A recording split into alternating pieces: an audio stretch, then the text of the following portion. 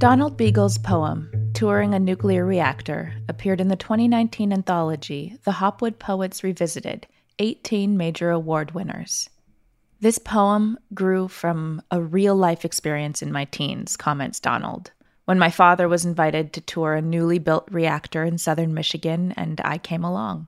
Back then, this was advanced technology that some people found inspiring while others were fearful. My poem explores these polarities. The line of tourists becomes a sort of pilgrimage through a holy yet mysterious place, tall as a cathedral, where humanity assumes almost godlike power, tampering with matter to unleash awesome energy. At the same time, a metaphysical fear also lurks under the poem's narrative, from the threat of terrorism to the cooling tower shaped like an hourglass, as if counting down the hours until some unforeseen disaster.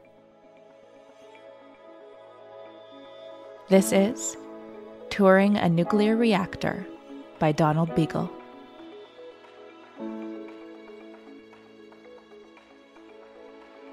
The guide leads his line of dutiful tourists past gray-suited guards into a corridor where shoes click on tile and their echoes ricochet like ticks in a Geiger counter.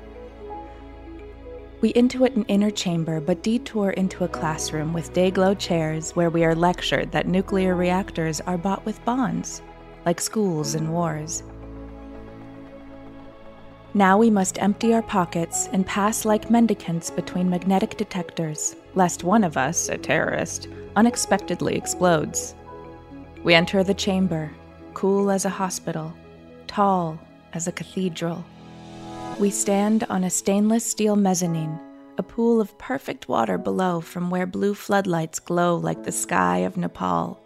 We know, in that liquid crystal abyss of a dark place, cloistered and devious, where matter was pitted against itself, where a bit of the world, contradicted, disappeared, and in its place appeared the perjurious heart of fire. It is time, we are told, to depart, and so we pass from the peristyle like a whispering choir to see in the exit hall one final display, the atomic clock, ticking with a lunatic precision. It re-echoes the echoing particles of itself. The guide clicks his hand counter as each of us obediently leaves, while the cooling tower traces its hourglass over the trees.